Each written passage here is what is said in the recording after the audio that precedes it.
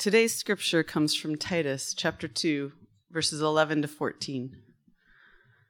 For the grace of God has appeared, bringing salvation for all people, training us to renounce ungodliness and worldly passions and to live self-controlled, upright, and godly lives in the present age, waiting for our blessed hope, the appearing of the glory of our great God and Savior, Jesus Christ, who gave himself for us to redeem us all from all lawlessness and to purify for himself a people for his own possession who are zealous for good works. You may be seated. Amen. As you're seated, let me pray for us. Father, we ask now that you would help us to truly behold your wondrous glory. God, in the person of Jesus, you have done great things. And Father, I pray that that would transform us this morning. Lord, help those wonderful realities take root in our lives, Lord. And would it move us outward into this world? Yes, Lord, so that people might know you, so that your glory might be put on display. We pray in Jesus' name. Amen. It's great to be here. Yeah, I would love to talk to you afterwards if you have questions about Surrey, if you're feeling God leading you to join us or to just pray and you would love to know how you can do that, please come talk to me afterwards. Would really love to get to know you and share a little about what God's calling me to do in Surrey. If you haven't already, please grab your Bible. You can open it up to Titus 2. Titus 2, 11 to 14 is where we're going to be this morning. We're spending our Advent series in these same 4 verses, each week trying to highlight and draw out something specific that happens because of the birth of Jesus. When Jesus comes, he does something vast, but he also does something unique.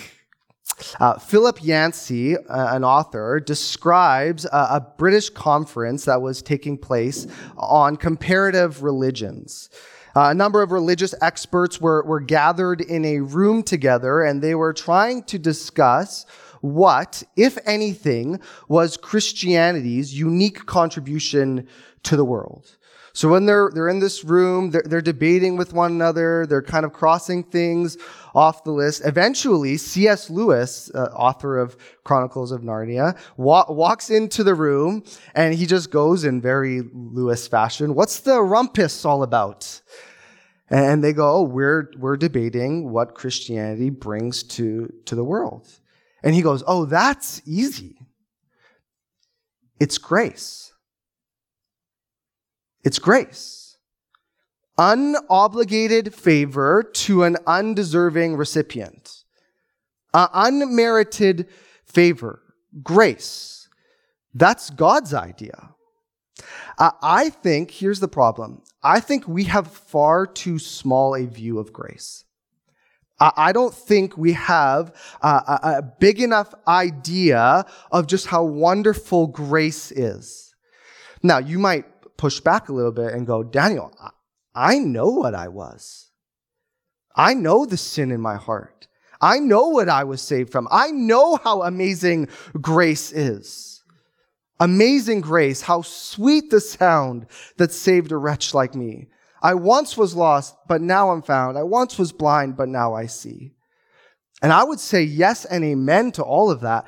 I would just also say there's a second verse to that song. Second verse goes, "'Twas grace that taught my heart to fear, and grace my fears relieved." Look at what our section says. It says, "For the grace of God has appeared, bringing salvation for all people." Yes, praise God. But then it also goes on. It says that grace is training us. It's training us. God doesn't just save you and then go, "Okay, now figure it out. Now you're on your own. Now it's up to you to change."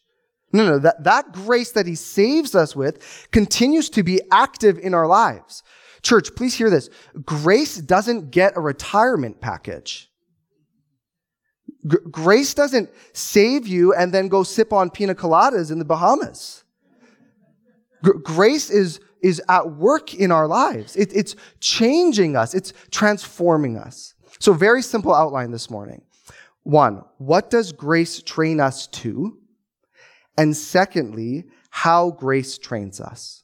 What grace trains us to and how grace trains us. Firstly, what grace trains us to. Look at verses 11 and 12 again. For the grace of God has appeared, bringing salvation for all people, training us to renounce ungodliness and worldly passions and to live self-controlled, upright, and godly lives in the present age. Notice here when God's grace begins to affect us and change us. It says, now, in this present age. Yes, we will be fully transformed when Jesus returns. We will be glorified at Jesus' second coming. But because of Jesus' first coming, we live differently now. This process of being transformed from one degree of holiness to the next is what the Bible calls sanctification. Sanctification is the gradual process of becoming more and more like Jesus, of becoming holy, becoming like God, who is himself holy. 1 Thessalonians 4 puts it this way, for this is the will of God, your sanctification.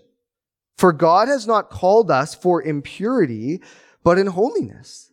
Therefore, whoever disregards this disregards not man, but God, who gives his Holy Spirit to you. When God saves us, he gives us himself. The Holy Spirit, the third person of the Trinity, resides in us, and with our participation, he transforms us. He makes us more and more like him. Now, this grace propels, I want to say, a holistic transformation in our lives. It's a holistic transformation. It affects us negatively and positively. It affects us internally and externally. Let me show you what I mean here. So verse 12 says this again. Grace is training us to renounce ungodliness and worldly passions. Grace enables us to renounce, to say no. We say no to ungodliness. These are external behaviors that do not accord to who God is. They violate God's will for our lives. These are external behaviors such as lying and sexual immorality and theft and crude speech and gluttony and violence, and go on and on and on. But it's not just external behaviors that are put away with, it's also internal behaviors. We also renounce, verse 12 says, worldly passions. These are internal attitudes or thoughts or emotions that go against God's will. Emotions such as anger and selfishness and pride, lust, laziness. And again, the list goes on. But grace trains us to say no. And that goes against everything our society speaks of.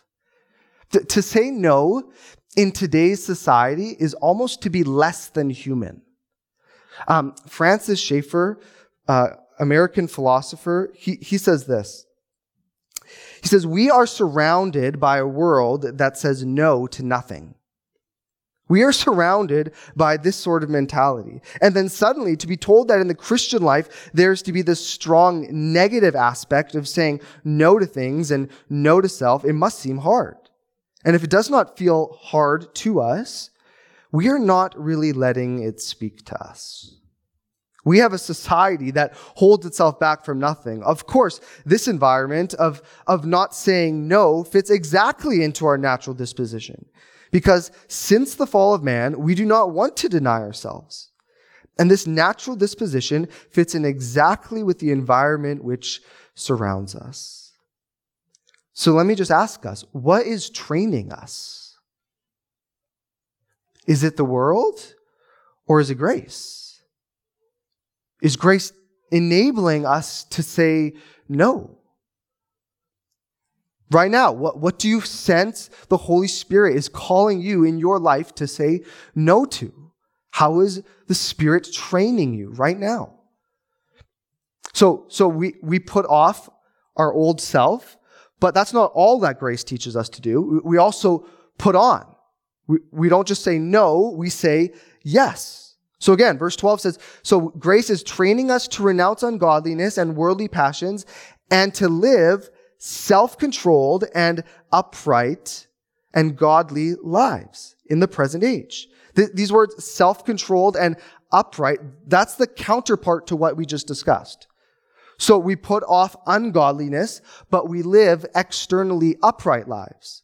We love one another. We're hospitable. We're generous. We're hardworking. We care for the lowly. We put off worldly passions, but we put on inwardly self-control. We have peace and forgiveness and joy and thankfulness and humility. And so yes, church, what is God calling you to say no to, but also what is God calling you to say yes to? Grace trains us to turn away from our former life, and then it trains us to turn to God and begin imitating Him. Now, let me say a couple things on this process of being trained. This word training in the Greek is the word we get our English word pedagogue from, or tutor. Perhaps a modern equivalent would be life coach. Now, this implies, let me see if I have time for two things, but at least one thing. This implies that sanctification is gradual. It happens bit by bit. It's a process. This is a life coach coming alongside of us for life's journey, which also means sometimes we're going to fail. If you're like me, there are these times in your life when sin begins to rear its ugly head again, and you just go, I thought I was done with that one. I thought I had killed that. How come this sin is going on in my life again? Why can't I put it away? And it frustrates you, and it causes you to despair inside. And you wonder, God, where are you? God, are you even at work in my life right now? C.S. Lewis, he's attributed with saying this. He says, isn't it funny how day by day nothing changes, but when you look back, everything is different? Day by day, it seems like nothing changes, but when you look back, everything is different. Let me just encourage you.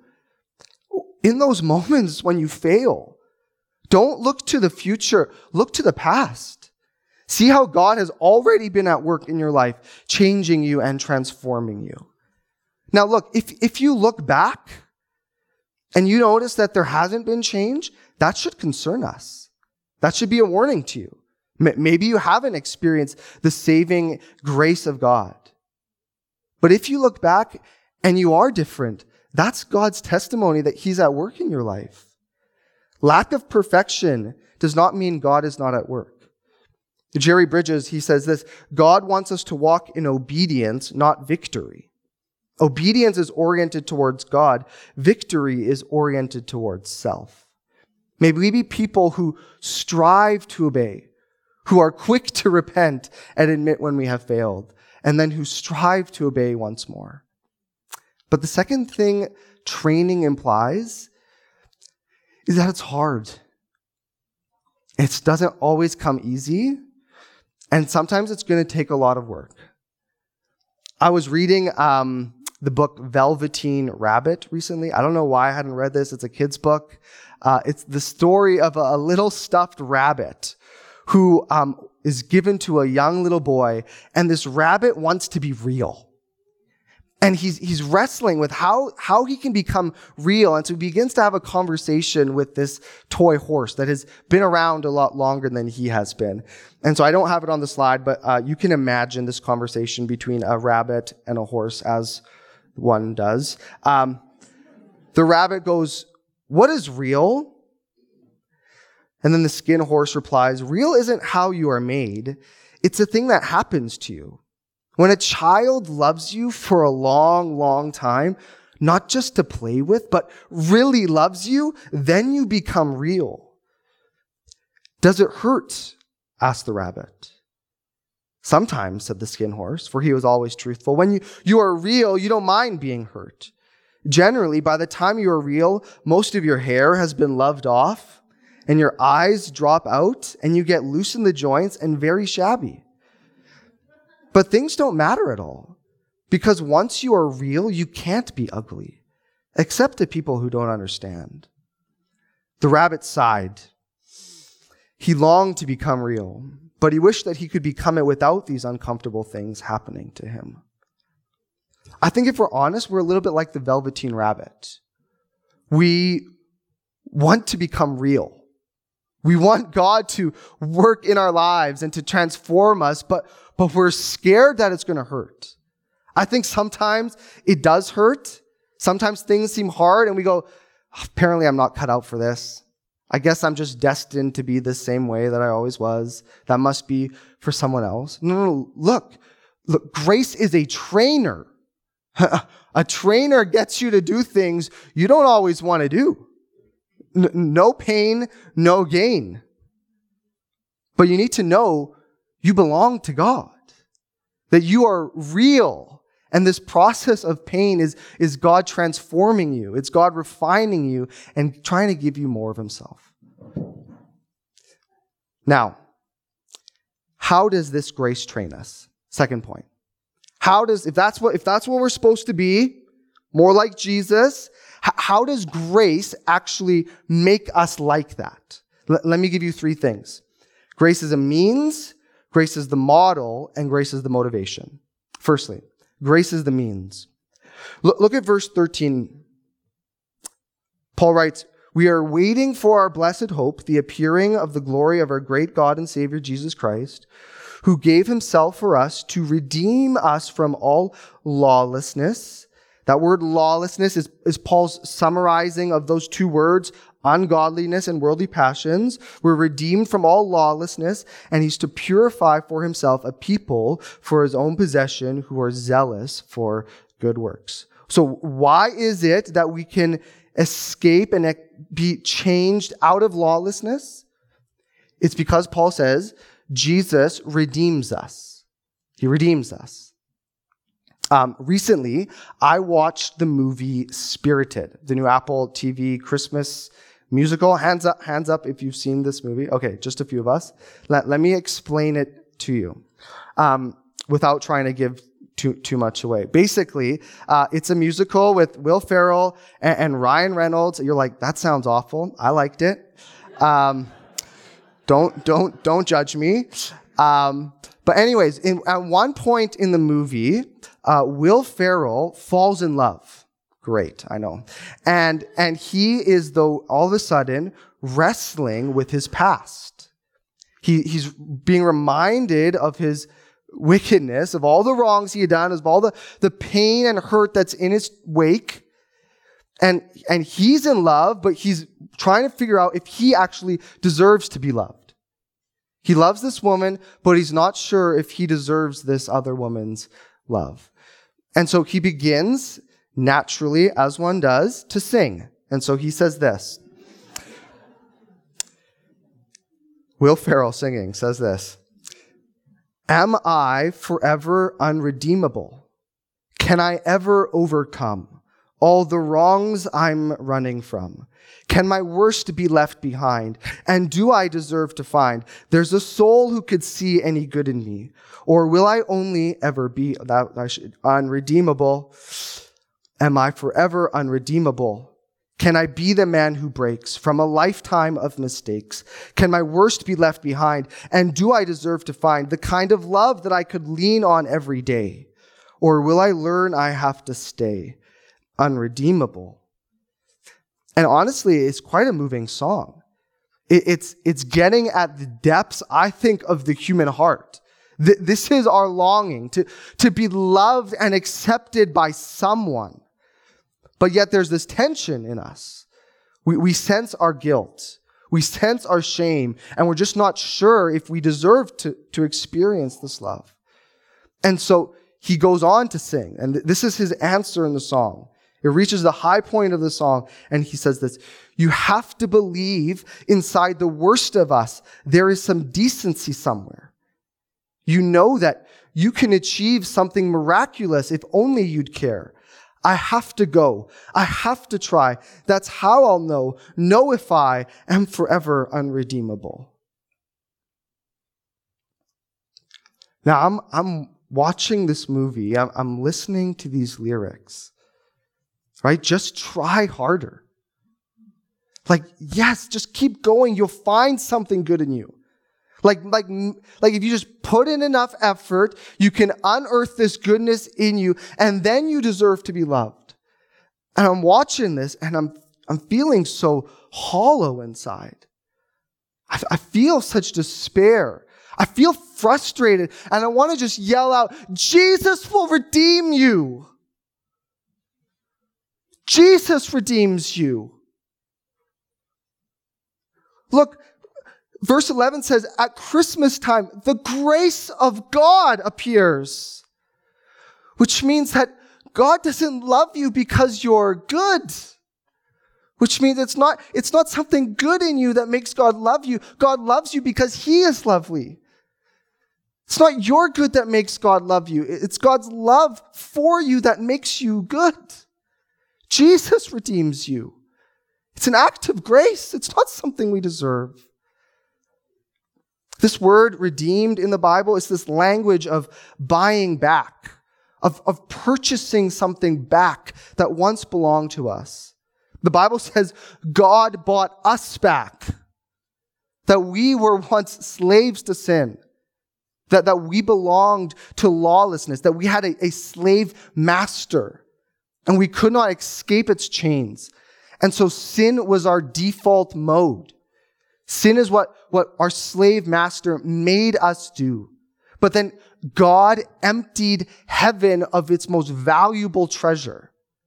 God himself came down in the person of Jesus, born in a manger, and Jesus gave of his own life to ransom us.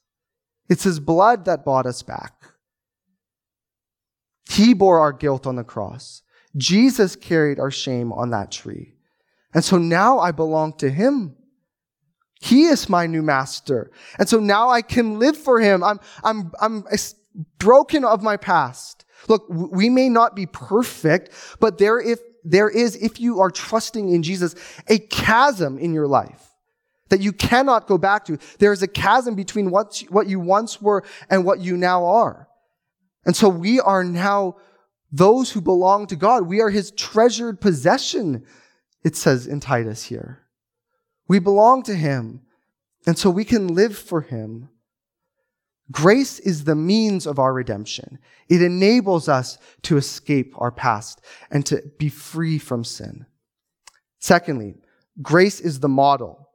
I don't have time for this, but all I want to say is this, that grace is not a force. Grace is a person. It's Jesus. And so look to Jesus. Jesus actually teaches us and shows us what it looks like to be fully human. You want to see how to live? Look at Jesus. So my encouragement to you is read the birth narratives this Christmas. Read the Gospels of Matthew and look at how Jesus lived and try to be like him. Let grace show you, let Jesus show you what it looks like to live a life of flourishing and to be truly human. But the third thing grace does is it motivates us.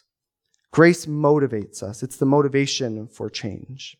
I think a natural and appropriate pushback is that there are a lot of people who do good in this world and they're not Christians. I think that's a good pushback. There's a lot of people who live upright, moral lives who want nothing to do with grace or to do with Jesus. And so why do I need grace to be different? Seems as though you can just do this on your own. Jonathan Edwards, was an American pastor and theologian, and he wrote a book called The Nature of True Virtue. The Nature of True Virtue. And in his book, he compares common virtue, which belongs to everyone, and true virtue, which is what the Christian does. Now, I heard Tim Keller summarize his kind of book very helpfully, and so I'm going to follow his line of reasoning here. He goes like this. Okay, let's take a virtue, for example, honesty. Honesty. What is it that makes us honest? He says there's two motivations. The first one is fear. We're honest because we think it'll benefit us in the long run. We're afraid of what will happen if we get caught, if we're dishonest. Right? We're honest because if someone catches us in a lie, that could be the end of our career or our reputation. So I'm honest because I'm afraid of what could happen to me if I'm not. So there's fear, but then there's also pride. We're honest because, well, I'm better than those terrible individuals who had to lie to get ahead in life. I'm honest because I'm not going to cheat. Don't those people know that they're cheating others out of something that they deserve? So we're honest because we think it makes us better than others. So there's fear and there's pride. Now, Edwards isn't opposed to common virtue. He says it's a good thing. He just says there's something wrong at the very core of common virtue. See, why are we honest? Well, because of fear and pride. But why are we dishonest? It's also because of fear and pride. Do you get that? We lie or we're dishonest because we're afraid of what would happen to us if we don't have that thing that we're seeking after. We lie because we have a view of ourselves, or we want to have a reputation in people's eyes, and so we lie to portray ourselves a certain way. So do you see what Edwards is saying? In common virtue, we don't actually root out the problem of our heart. What we do is we use the momentum of fear and pride, and Tim Keller says we do a judo flip. We take the momentum of fear and pride and we just flip it and it makes us honest. The problem is, how do we know if it's not just going to flip right back and we're going to be dishonest? See, in true virtue, though, that's brought about by grace. And grace actually gets at our heart and it changes us from the inside. Look at verse 11 and 12 again. It says, "For the grace of God has appeared, bringing salvation for all people, training us to renounce ungodliness and worldly passions, and to live self-controlled, upright," and then I skipped a word, "godly lives." We put off outwardly and inwardly those actions which are sinful. We put on outwardly and inwardly actions that are righteous. But there's another dimension. It's not just horizontal. It's not just internal. Paul all of a sudden, no, grace introduces a vertical aspect to our lives. We want to live godly lives. See, all of a sudden, grace says, I want to do it for him. I want to live for his sake. I want to live because of what he's done for me. See, Christmas shows us this. Christmas shows us how absolutely broken and hopeless we were.